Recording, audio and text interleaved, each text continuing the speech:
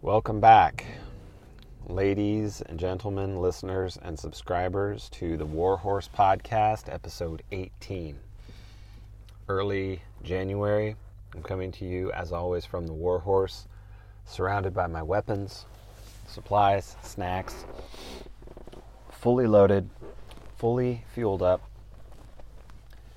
and ready to move at a moment's notice.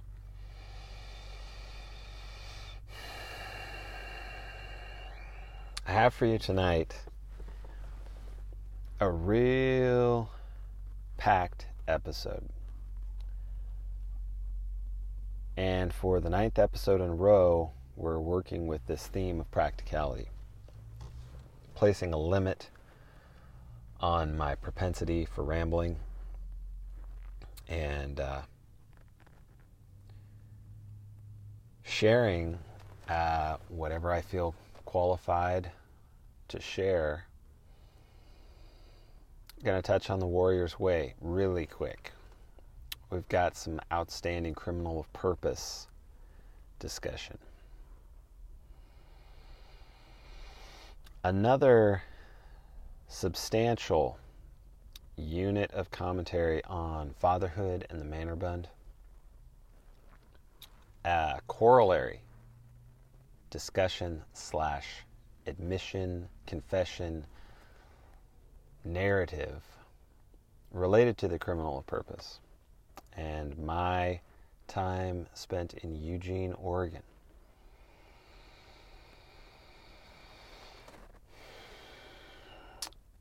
Several other small units of practicality, a mini book review, and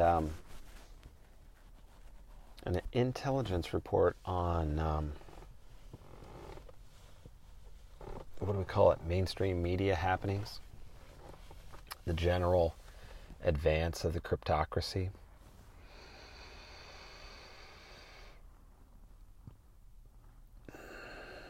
That might be a good place to start, because it's quick and it's probably on your mind already, right? So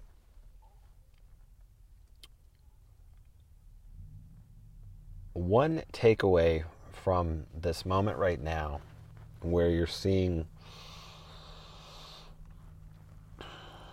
simultaneously the walls between believers and non-believers of again, the mainstream narrative. While you would think this would be a time for them to crumble, it seems to me that what is really on display here is Hoffman's revelation of the method in maybe the most stark terms it's ever presented itself, that fact, if it's true, may also lead us to some further supposition.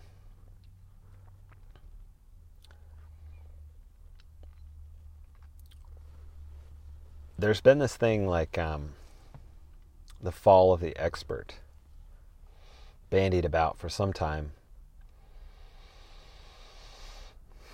It seemed to arise out of the internet, because now you can, trade your own stocks. You can have your own business. You can make your own flyers.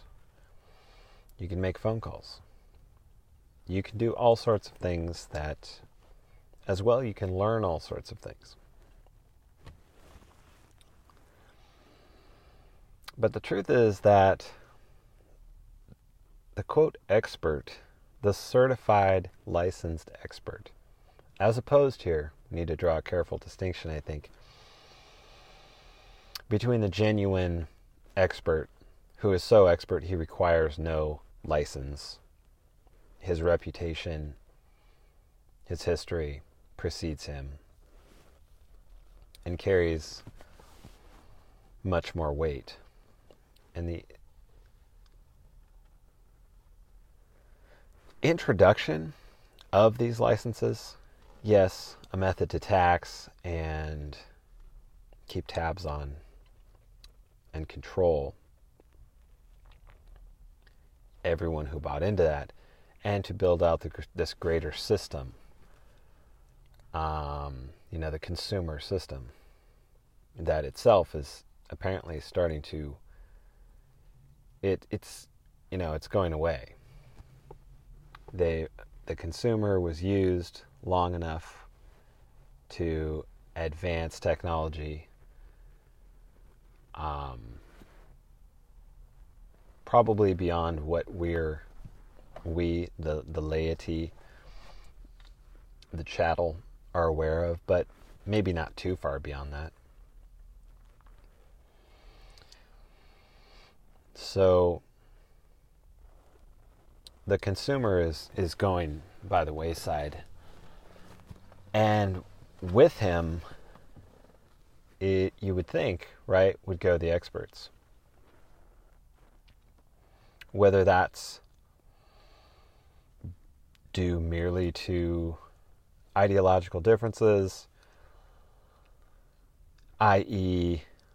the Rogan, Malone versus the so-called liberal media, whether that's just yet another government institution plainly showing its ass,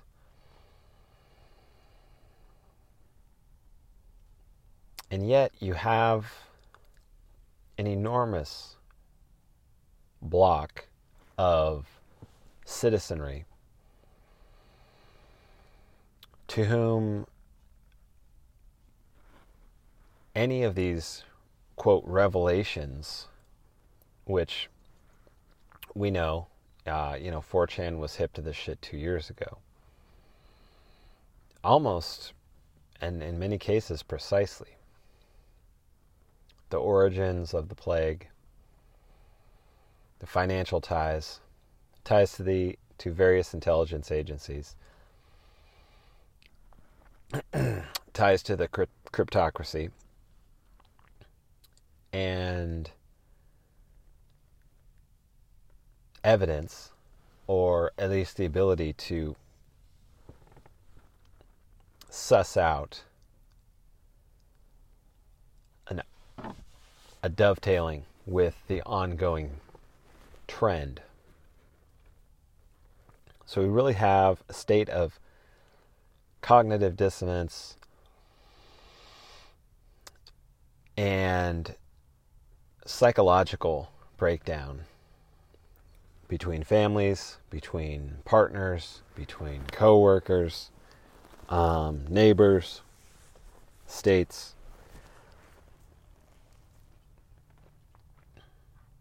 And it's always, from our point of view, not always, but in the way that entities online, certain cliques, seek to shore up what they view as their audiences, with ideas like no blackpilling, or we're going to make it. This is all fine, but it's done tongue-in-cheek. And sometimes I'm sure, based on emotion of that particular evening and that particular tweet, there's, genuine feeling behind it. It would seem to me that beyond these individual, unknown, literally anonymous voices here or there, and their the kind of trailing diminutive threads of their followers,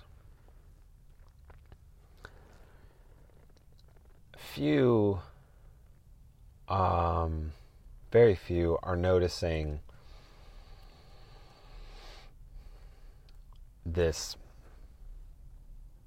revelation of the method once again on prime display. And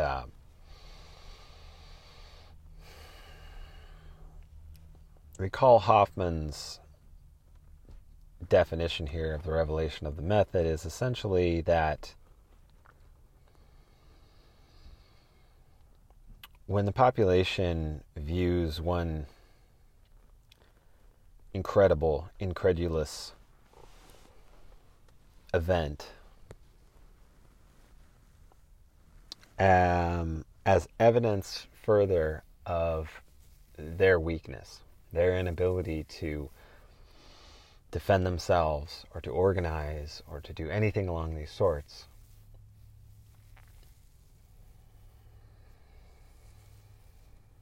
what they tend to do from there is quietly turn inward and away from their family, their neighbors. Hopefully this doesn't happen partner to partner, but you do see stories of that. And of course,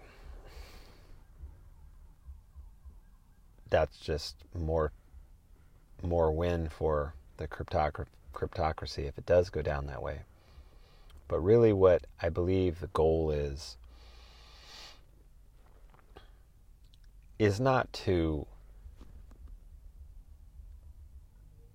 present evidence so that Rand Paul can grill Fauci, rat fink fuckface Fauci, or anything along these sorts. Nothing will be done. Nobody will go to jail. No great committee will assemble to dismantle this conspiracy. No Jim Garrison will rise to pursue to the ends of the earth and against all bureaucratic odds. What will happen, most likely, is that it will be rolled over into the next phase, the next subchapter of the ongoing descent of this civilization. And as that new facet of the emergency presents itself, most people will have to turn their attention to it and scramble to survive. And again, my guess is likely financial, some real substantial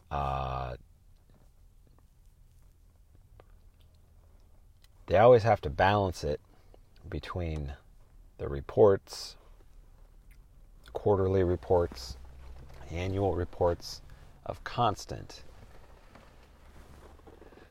ever-loving progress.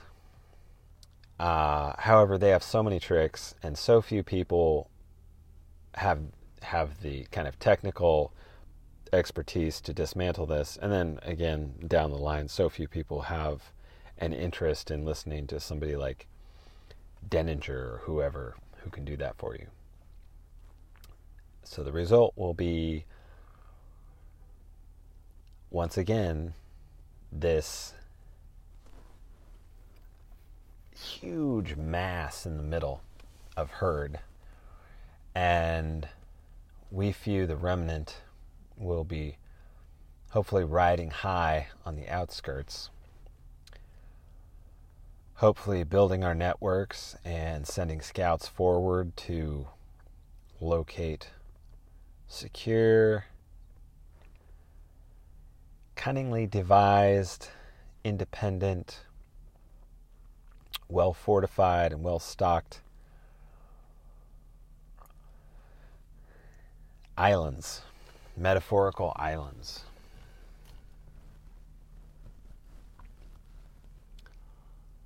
Moving back to this idea, though, of the fall of experts.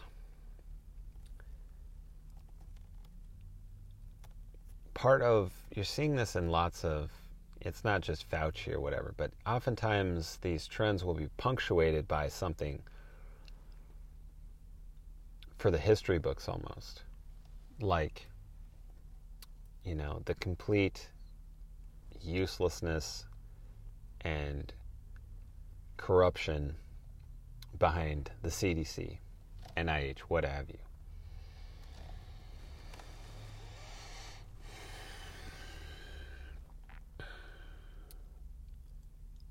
And it's simple, it's obvious, because as the experts fall, the internet has existed forever, presumably will continue to exist, with its main problem that was identified, again, way back in the 90s as a filtering issue.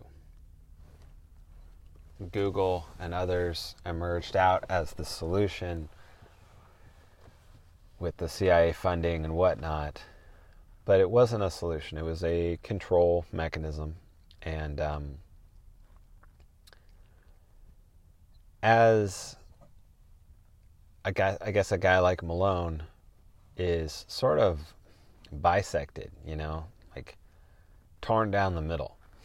Because how does he feel about it? He seems very torn up about it. He seems very disenchanted with his life's work. And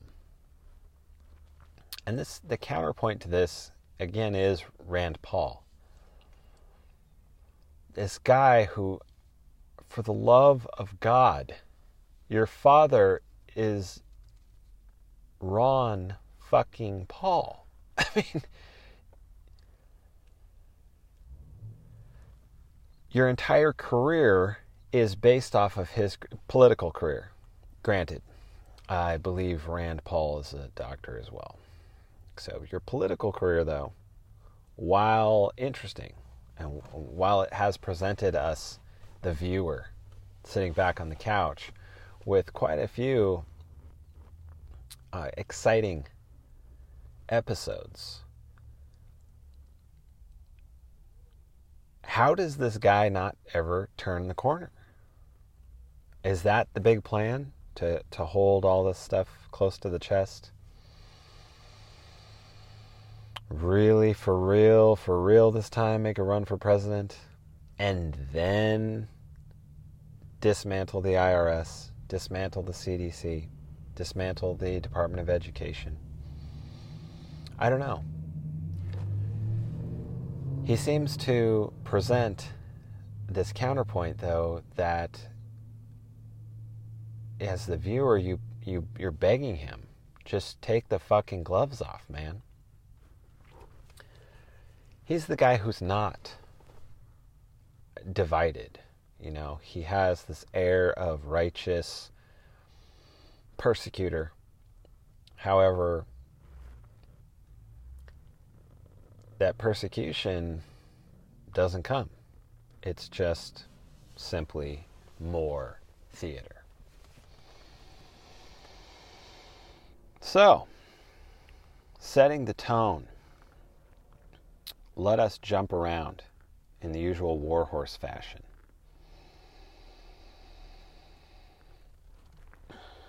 And go directly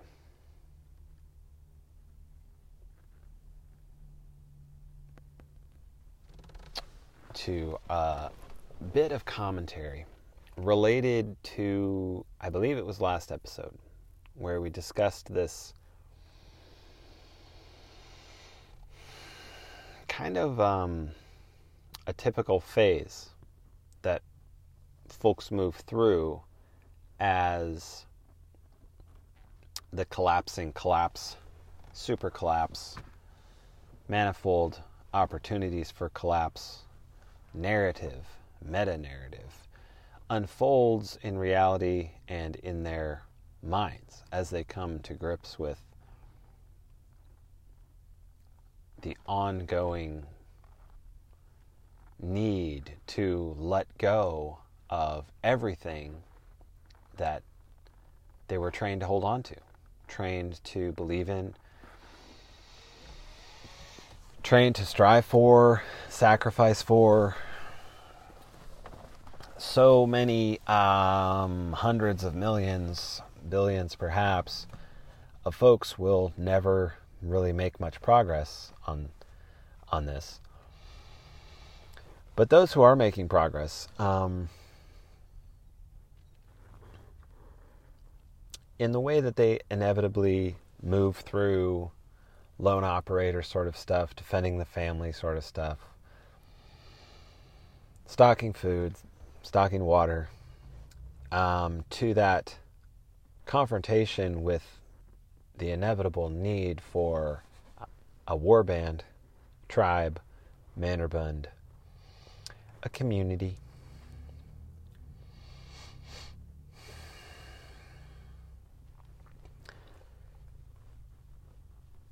There is another option that presents as kind of like opting out of society or opting in hard for, I suppose, normative political maneuvers. Not necessarily what's really normal in politics, like waging quiet wars here, there, and everywhere against your own population. But real normie shit like running for office, run locally, take over local institutions, infiltrate the institutions. Don't get me wrong. I entertain fantasies of deeply embedded, hardcore criminal of purpose moles infiltrating over the last decade, 15 years, and hanging on for dear life. Taking the 5th, 6th, 15th booster, attending their 800th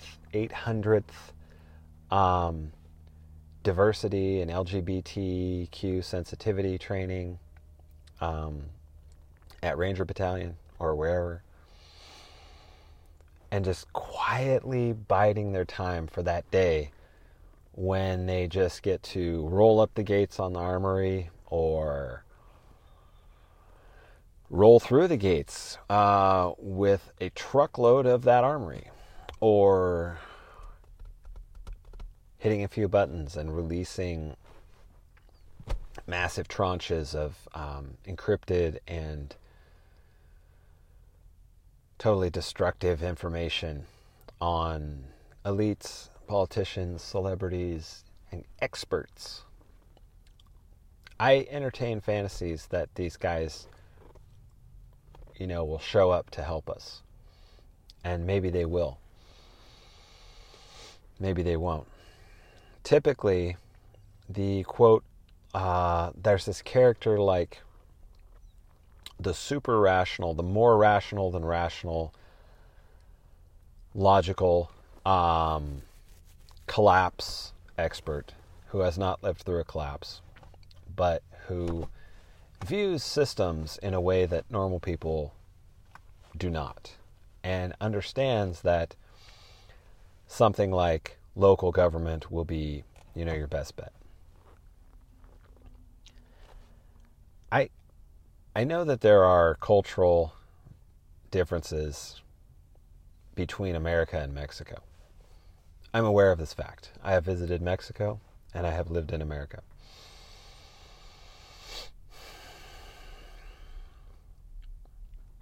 And I think I'm on record as stating, I think Mexico is about one of the best kind of models for our near and intermediate future.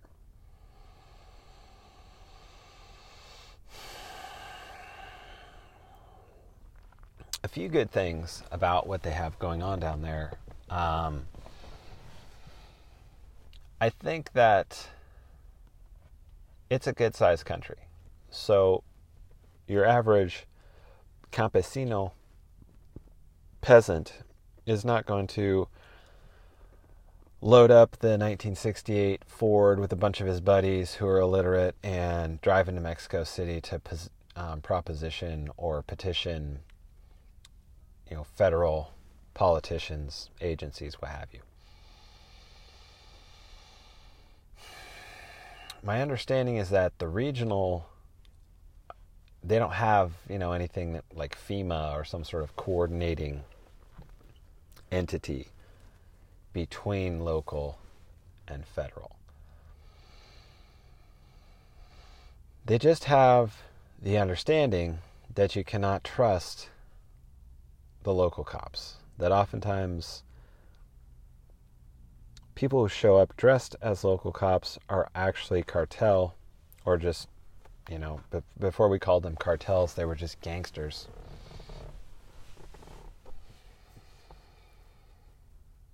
Or if they show up and they're dressed as federales or police, they may actually hold those positions and simultaneously hold positions of sway within cartel organizations. So, suffice to say, I'm not real convinced on the idea that taking over local government, you can be the guy, right? If your goals are to be whether you want to just move right past like decent human being or right to realpolitik warlord is your call.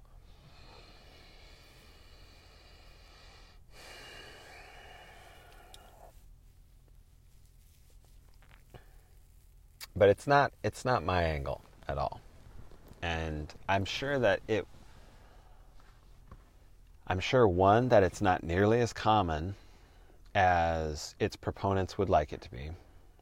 I am also quite certain that it's not going to be nearly as effective as its proponents seem to be so sure it will be. I don't sense that at all. So you have the other idea, opting out, where you're going to take charge of your sovereignty, your food, your fuel, your clothing, your home or plot of land. You're going to come up with a devious, complicated plan to minimize your taxes. You're going to go off-grid with your medical, your emotional support, insofar as any exists at this point. Well, here again, it's there's a lot of truth to this side. And I would be more a proponent of the opting out idea. Do I want to know some folks who hold those positions local to me? Sure. Well, what about when re-election comes and the cartel down the road pulls one trick of a million possible tricks to insert their guy in, who's, cousin to the chief down the road, and nobody knew this, or, well, we knew this, but we loved him anyway, what have you. It's going to be a clusterfuck either way. I think a lot of times about, I don't think too deeply on it, to be honest, but I observe it. This fourth turning idea that my particular generation is nomadic. and the generation after me is the heroes.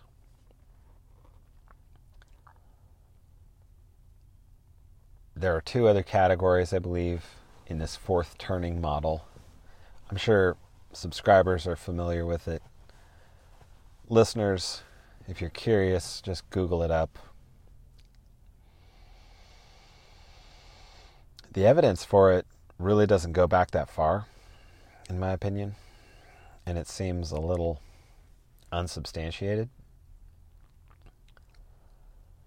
So I think the reason that it occurs to me so much is that this one piece seems to be true, that my generation would be nomadic. But it's not exactly true. Most of my best friends are located in the precise spot that they've been in, doing the exact same things that they've been doing for 15, 20 years. Personally, I have chosen this road, this nomadic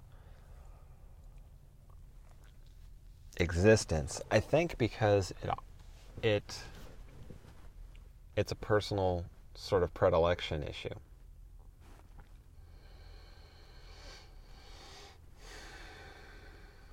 Neither here nor there, to be honest. But in terms of this opting out idea, we have one very trustworthy conception buried in the idea of opting out. And it seems to me to be all tied up in a very messy, nasty, intractable manner with notions of community, mannerbund, alternative structures, what have you.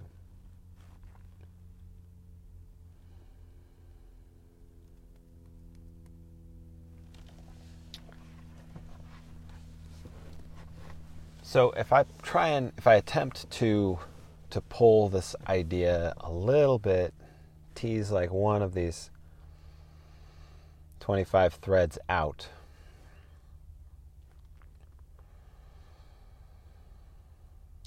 it brings us back, I think, to attention and the power of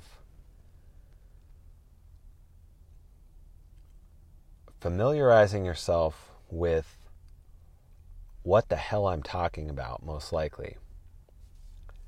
If you don't have an inner monologue and you've made it this far in this podcast, I'd be astounded, but you likely do. And as a guy who's spent a lot of time in his own mind and looking at it from a lot of different angles, both chemical and otherwise, the inner monologue itself is an attention. Now I'm speaking in terms of your standard issue American human. As best they say that, at orders of magnitude of intelligence, you can't really communicate up or down. So perhaps this explains the limited listenership that we've garnered thus far, but I don't know. It seems possible to communicate this idea that you have your inner dialogue, half of it being pertinent, and by pertinent I mean like consciously related to and integrated with your values, beliefs, dreams, goals, integrated. To say that you have half of it there would be ascended master level, I would think. So what we're probably dealing with is, in terms of this ongoing degradation, the widening pit that we're sliding into, both as a species and as a nation, as a civilization. If there is a way to work against this and, quote, opt out, it's going to be in opting out of the diversity of horseshit that flies through your own mind on pretty much full auto repeat performance every waking minute of our lives. We have, I think, many people are different. Like they sort of adhere to these calendrical, like similar to what we just came out of, right? You have this holiday break. Most people want to make a beast of themselves, and then they struggle and slog to return to that homeostasis where they're just kind of moving downward or moving laterally, or telling themselves they're moving, it's ascending out of this pit slightly, but mostly not. Certainly not. There's almost like a corollary to our moral beings with inflation, It's like every year, the longer you put this stuff off, the harder it's going to be to balance the books, within yourself, the harder it's going to be to get back to some state of fitness, spiritual, physical, mental. It's an extremely practical thing to do if you can do it. And so a lot of this verbiage here is to kind of suggest that, there's a reason why masters are called the adepts, and the rest of everybody is called the fucking rest of everybody.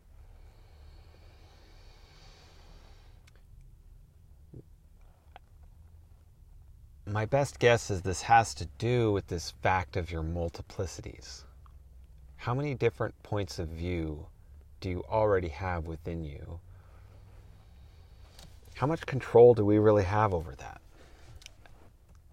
I couldn't say. I couldn't say if it's inborn or if whatever is inborn is then influenced by your mother and father or your brother. How much of this is in the sense of diabolical, meaning to disperse? How much of this fragmentation occurring, presenting itself as this jibber-jabber, constant, low-grade shit talk? You hear it termed sometimes in yoga circles, the monkey mind. I think this is idiotic. So much of this sort of shit is just like, we're not fucking third graders, dude. Monkey mind. Shut off your monkey mind.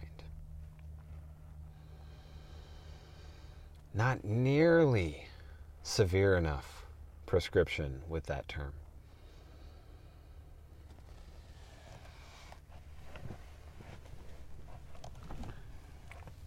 So the retention of your, let's not use that. Let's not rhyme retention and attention. Let's say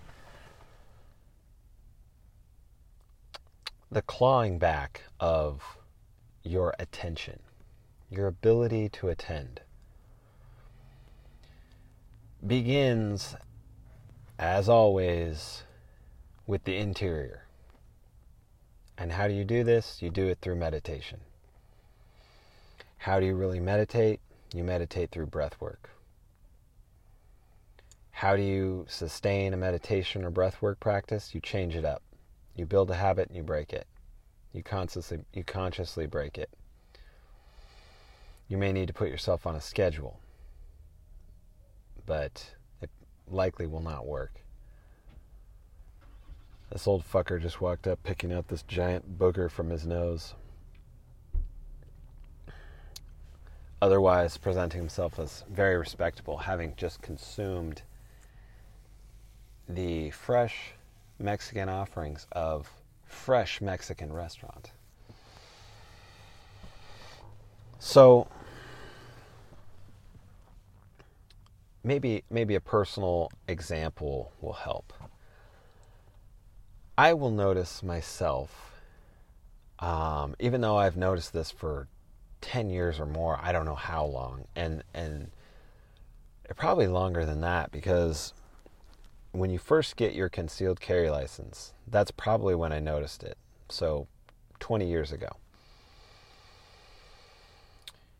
You are admonished successfully, in my case, and hopefully most cases, to cease your shit talking if you have a habit of shit talking immediately, because any confrontation you find yourself in from here on out will now be an armed confrontation, which will mean legal repercussions.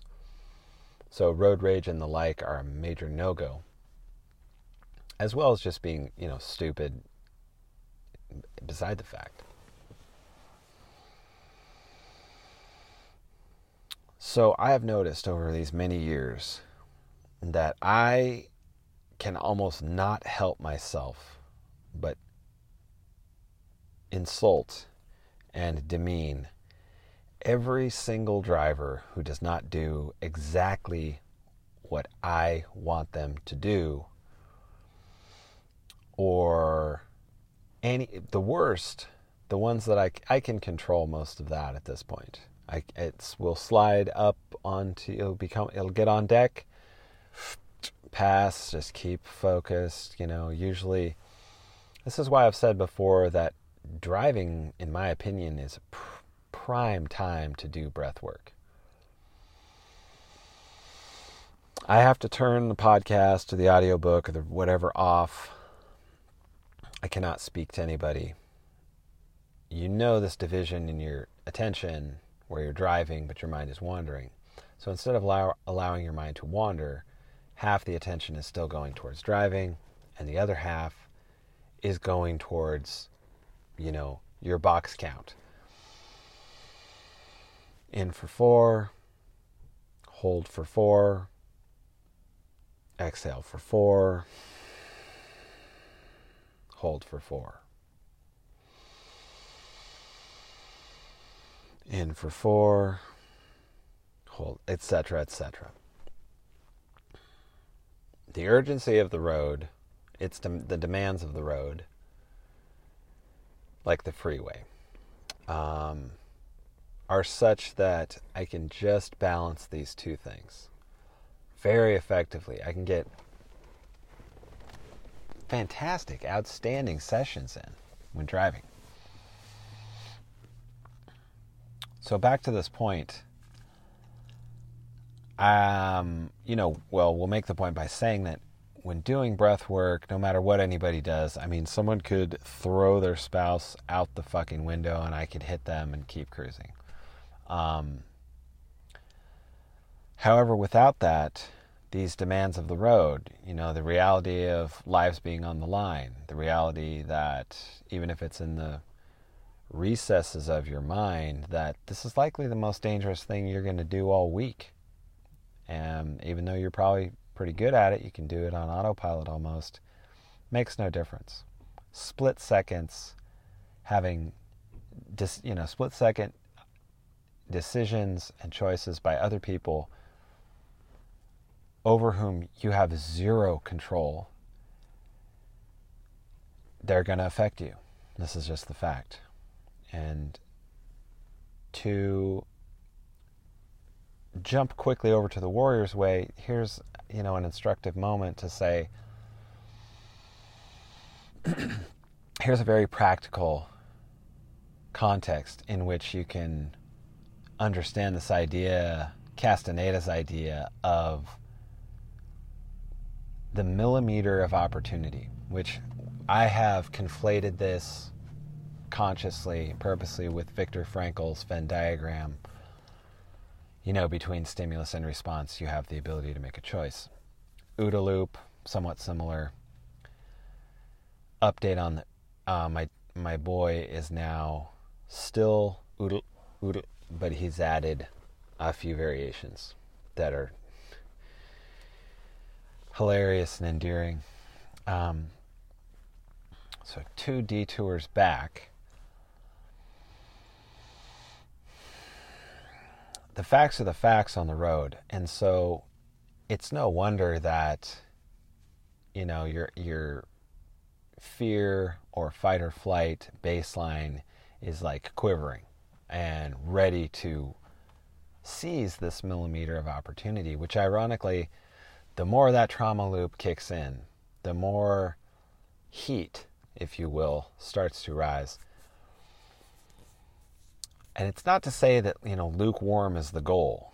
It's something more like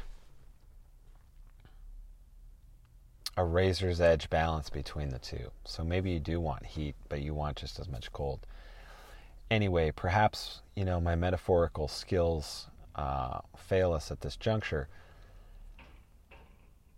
So moving on, we'll finish this point to say, if perhaps, perchance, I am just got out of a monster sesh of breath work, and I'm hauling ass on the I-10, doing 80 in these little tiny lanes, and all of the myriad jackass,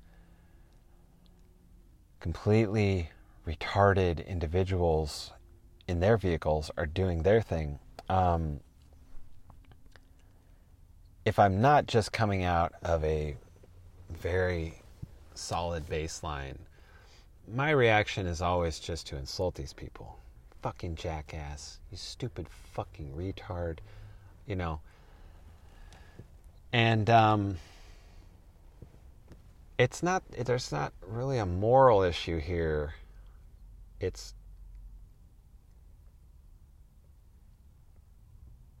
Maybe there is, there likely is.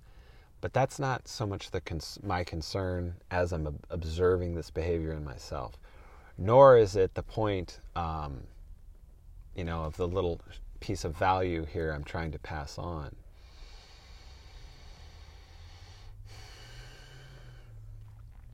The point is to say that this mindlessness, as the Buddhists might term it,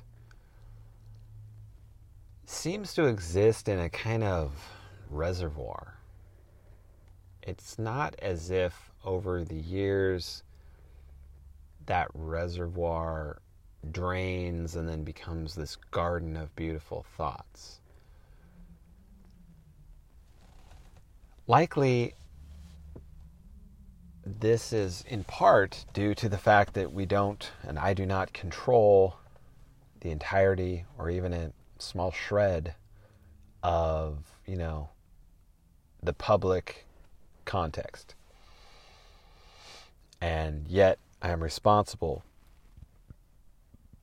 for a lot of these outcomes. I am faced already, as you are, with the possibility of anarcho-tyranny being the official response to whatever choices I make. And, weaving that back to Mexico, in some ways, the freedom afforded a system where you can just buy people off and move on is much, much preferable to the illusion that we have now. An illusion that there are sane, caring, highly trained and capable individuals just waiting, to be dispatched when we need them.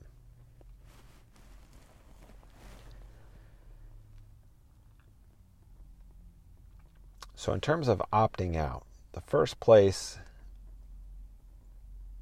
to opt out, in my opinion,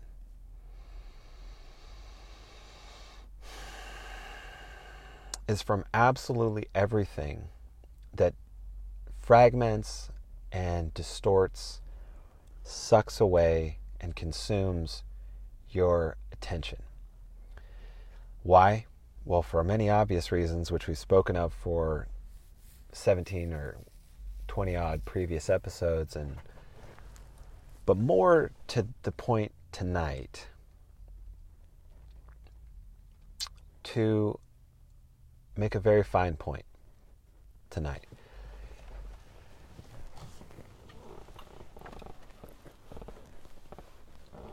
The opting out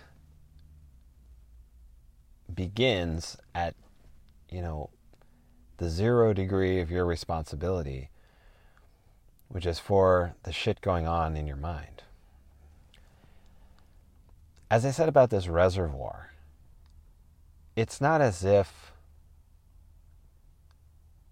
weird, terrible, shitty, stupid, weak, useless thoughts are not going to cross through the viewfinder of your mind's eye at maybe any point. Maybe the ascended master, presumably, and is this because, we're winding up to a couple of questions. Is this because we do have distributed consciousness, the sort of which Rupert Sheldrake, Oxford scholar, has put forth for many years? I'm a big fan of his. Excuse me while I reach for some tobacco reinforcements, a re-up of my supply. Is it that our minds are actually receivers and not merely mechanistic, material, convoluted globs of fat in which synaptic material memory is stored? I think you can guess which way I'm leaning. And perhaps this goes some distance, right, to explain why this thing called this seemingly a reservoir of, as the yoga micro covens would term it, negativity. And in these yoga micro covens, to take an example at hand, the creation of a clique and a culture is huge. And I really think there is something, you could say it's the same in a squad or the team, what have you, the mannerbund, where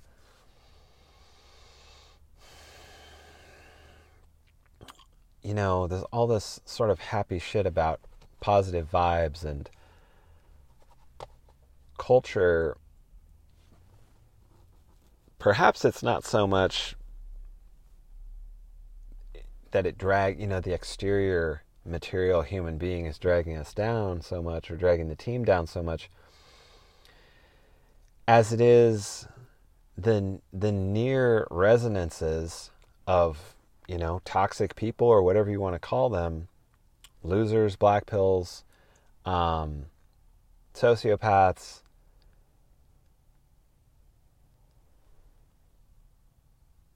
these resonances are going to, if you will,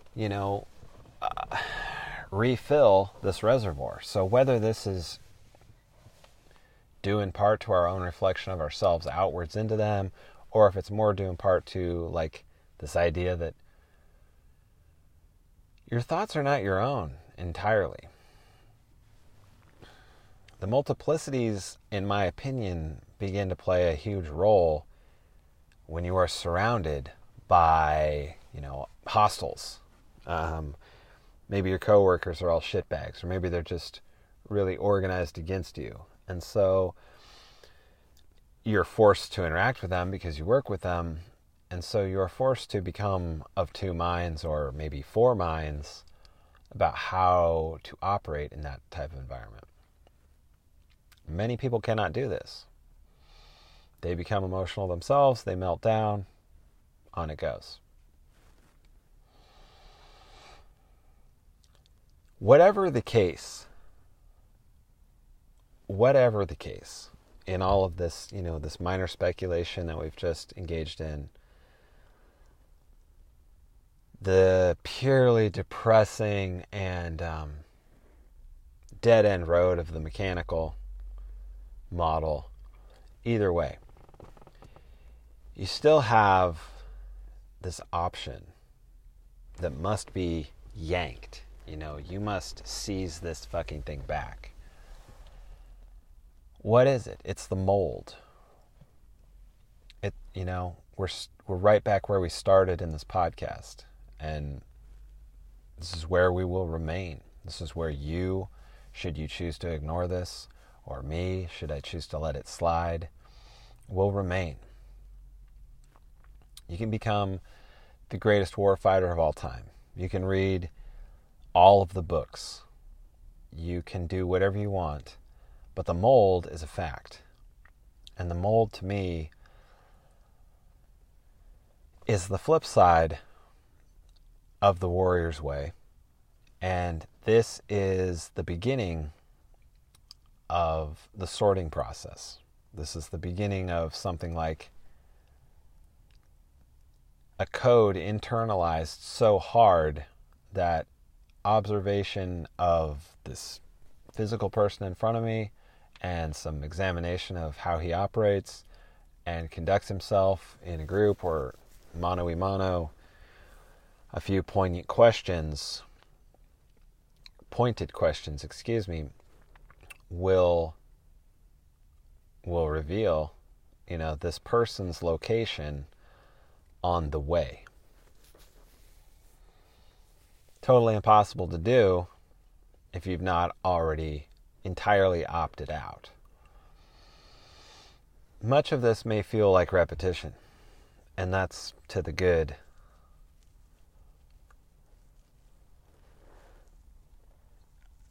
It's also offered up here tonight to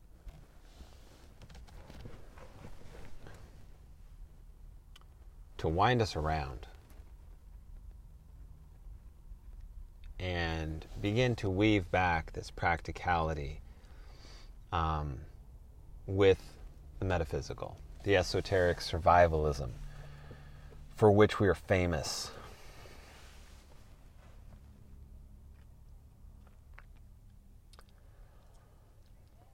So, before we close down the first hour and shut out the free listeners, I want to offer them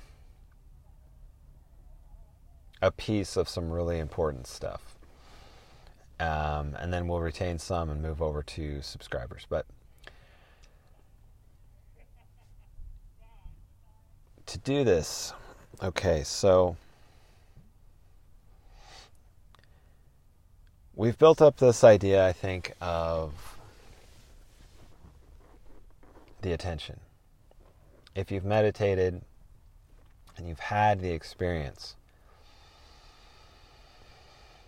of overcoming the sort of awkward, when you start to do anything new, right, you may sense some anxiety or awkwardness or what have you.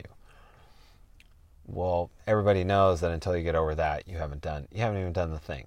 So to do the thing, you need to do it long enough so you're almost becoming a little bored with it. And at this point, the chatter, the inattention, all of these open doorways, these portals to the outside world, all of a sudden pop. And if you can briefly note the area that they're in, the flavor, the tone, is it sarcasm? Is it fatalism? Is it defeatism? Is it self-criticism? Is it resentment? Is it suicidal ideation? Whatever it is it just stupid, random info bits emerging for no apparent reason at all. I think that a lot of what microcoven types are referring to as the monkey mind is actually that. Is it song lyrics? All of these things relate to the trauma loop. All of these things relate to the mold insofar as it's building up the binds of the mold. As long as this stuff perseverates and is not noted, you're not going anywhere. Once it's noted, you can direct your attention either in your meditation or at a later time if you've noted it and you have the memory to recall, which you do, but you may not have developed it to this point. And a cold examination in this, you know how Jordan Peterson will refer to this, what is his idea? Like, ask yourself what you should be doing and the answer will come to you immediately. Well, if it's you haven't done your homework, maybe that's fucking true, Jordan, but if we're playing the Masters game and we've been playing it long before you ever showed up to share, the idea of the set of all possible games, as you termed it, well, it's not always immediately, oh, my daemon just shot to the front and just coughed the answer out. I've been working my daemon so hard for so many years, and the answers to some of these questions are so complex that little winged bunny he doesn't always want to show up right when I want him to show up. So he may for you, though. But in any event, Jordan Peterson and my obsession with this winged bunny character, my daemon, aside, noting at a later time is usually what I do. I will note it in the meditation and then reflect on it again. It is almost like Jordan's right insofar as you can say, Dr. Peterson is right, insofar as you will know what the source of this negativity or this chatter, sometimes it's just plainly obvious, like it came from television because you were watching television. Well, stop watching fucking television, for Christ's sake. Or, it came from my spouse because she's concerned about X, Y, and Z. Okay. Pardon me, but perhaps these are, it's not like every single thought that shoots through there is utterly useless. And if you are somewhat, the emotional and reasoning centers are somewhat integrated, then it's actually more likely that your daemon there is functioning and he's sending out missives and hoping in whatever language he's using that you're going to take note. Like maybe this is an important thing that you do need to attend to. Those are fine. And in fact, that's information that you can use, right? You can, within the multiplicities of yourself, you have the option to refine that portal. That is obviously a portal that we want to spend more time with, that we want to beautify, cultivate. And we want to reconfigure that signal to noise ratio. We want the signal, of course, and the noise is the goal of the cryptocracy. So to swing this back to the beginning, the real point of the revelation of the method, of 4chan knowing 2 years ago exactly down to the fucking detail what is going on, but all of a sudden Glenn Greenwald or some fucking half homo Republican pundit has the answer. Where did he get it? Who fucking knows? But 4chan had it 2 years ago, and this alone is enough. These facts, these just disparate facts, put them on the desk, stare at them long enough with no answers, and you'll be driven mad. For most of us, whatever stage you're at, your level of detachment which kind of should go without saying, hand in hand with this opting out concept, your level of detachment towards the whole psychodrama that's being unfolded for you on the television, in the movies, in all of the mainstream fucking idiot books, all over the internet now that the damn thing is, entirely controlled and patrolled and censored. And even that patrolling, and censored feature is being rolled up into the psychodrama. Insofar as we can detach from this and not affect livelihoods and whatnot, it's just an absolute a must. And until we can, I would go back to forums, just plain text, write it out, read the other guy's response, spend hours and hours and hours doing this with no ads, and fuck social media. Have your little website, throw it up in your bio, same deal. Who cares? Clearly, this would not serve the attention-devouring algorithms and the attention-devouring aims of the cryptocracy. Just wouldn't do. We've refined it to it's an art. We're simply siphoning the psychic lifeblood from, I think, 2 billion people on social media. And then we're harnessing that into, the diabolical, demonic power of the Hadron Collider. I don't know. I'm joking, but am I joking? Who fucking knows at this point?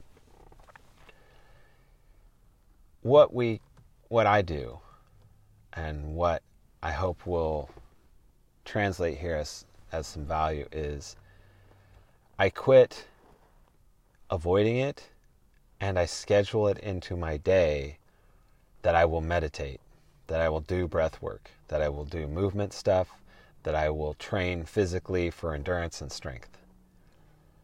I don't always get a chance to do much with my weapons other than fondle them each day. In an ideal world, that would be 2 to 4 hours of basically a life of nothing but training. That would be sort of my ideal, which I think I've said before, but it's true. That's what I would do. I would include my family in it. I would include travel in it. I would include writing in it. But there are many hours in the day, as you know. And the issue is how many of those hours, I'm going to say, are going to get flushed. But what is not always readily apparent is that maybe you only spend 2 hours on social media, but maybe you're spending 6 or 7 or 9 hours still being influenced by narratives that have nothing to do with your inherent value or the inherent value of your family. They have nothing to do. They might tangentially relate to your goals, Sure.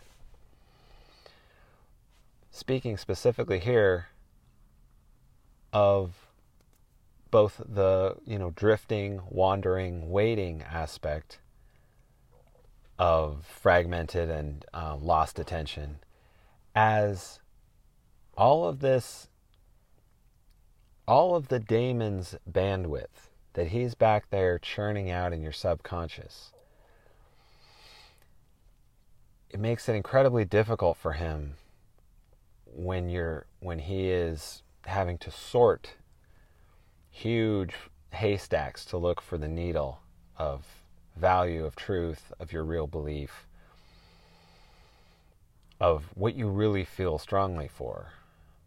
So go back about 6 episodes, or about 4 episodes maybe, I forget the number, where we discuss this idea, and we're gonna touch on it again and close this part out, this segment out.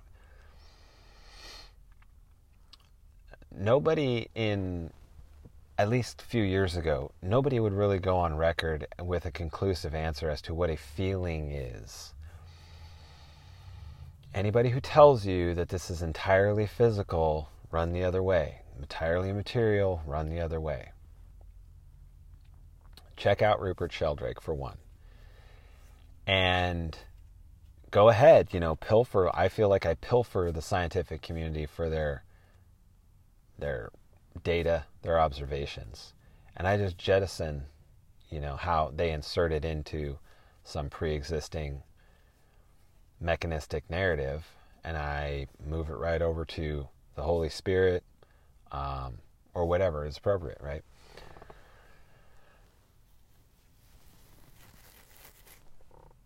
The point is that in the 70s, we had this explosion, this whole concept. There are many, many angles to it, many threads, many books were written about, the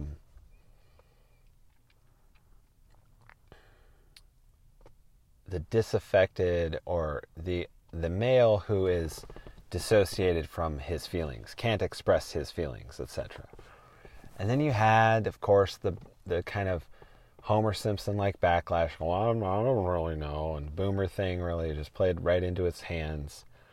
But to me, this was one of these fragmenting narratives, because what ultimately resulted from it was the worst of all possible worlds. You have genuinely interior, in terms of their interiority or their mentality.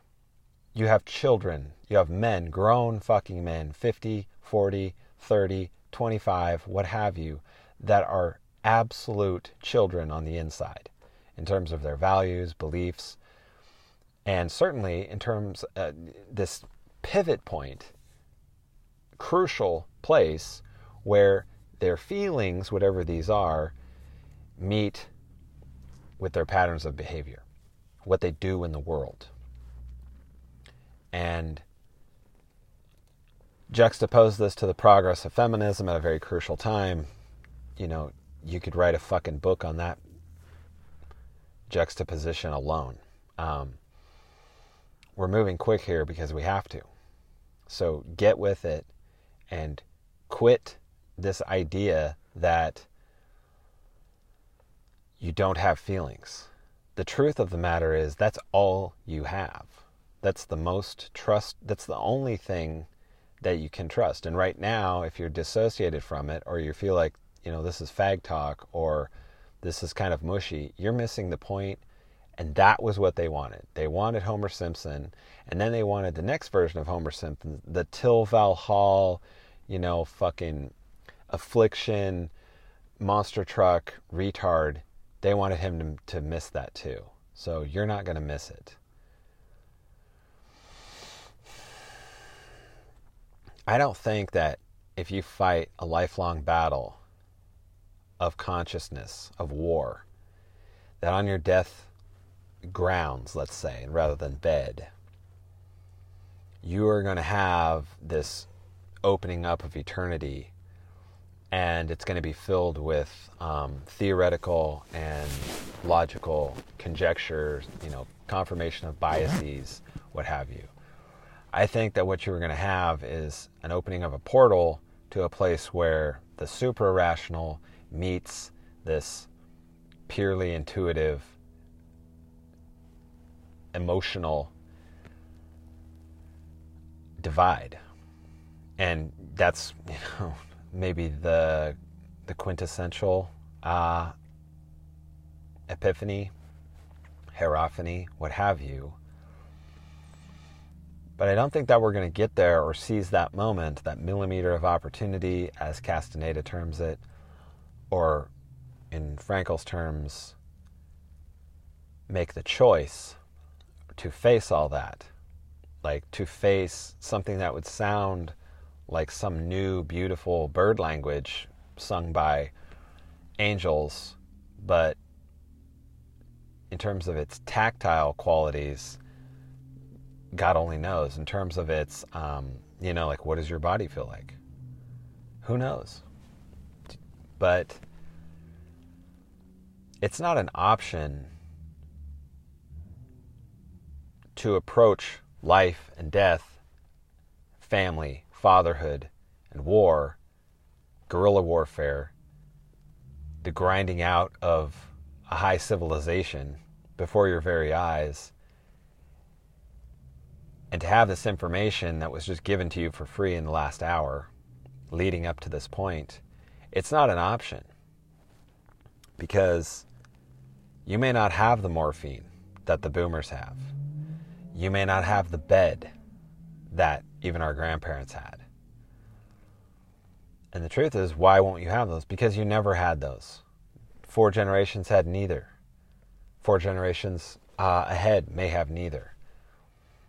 But this all points, all vectors are moving towards a confluence of exchanging comfort for meaning. And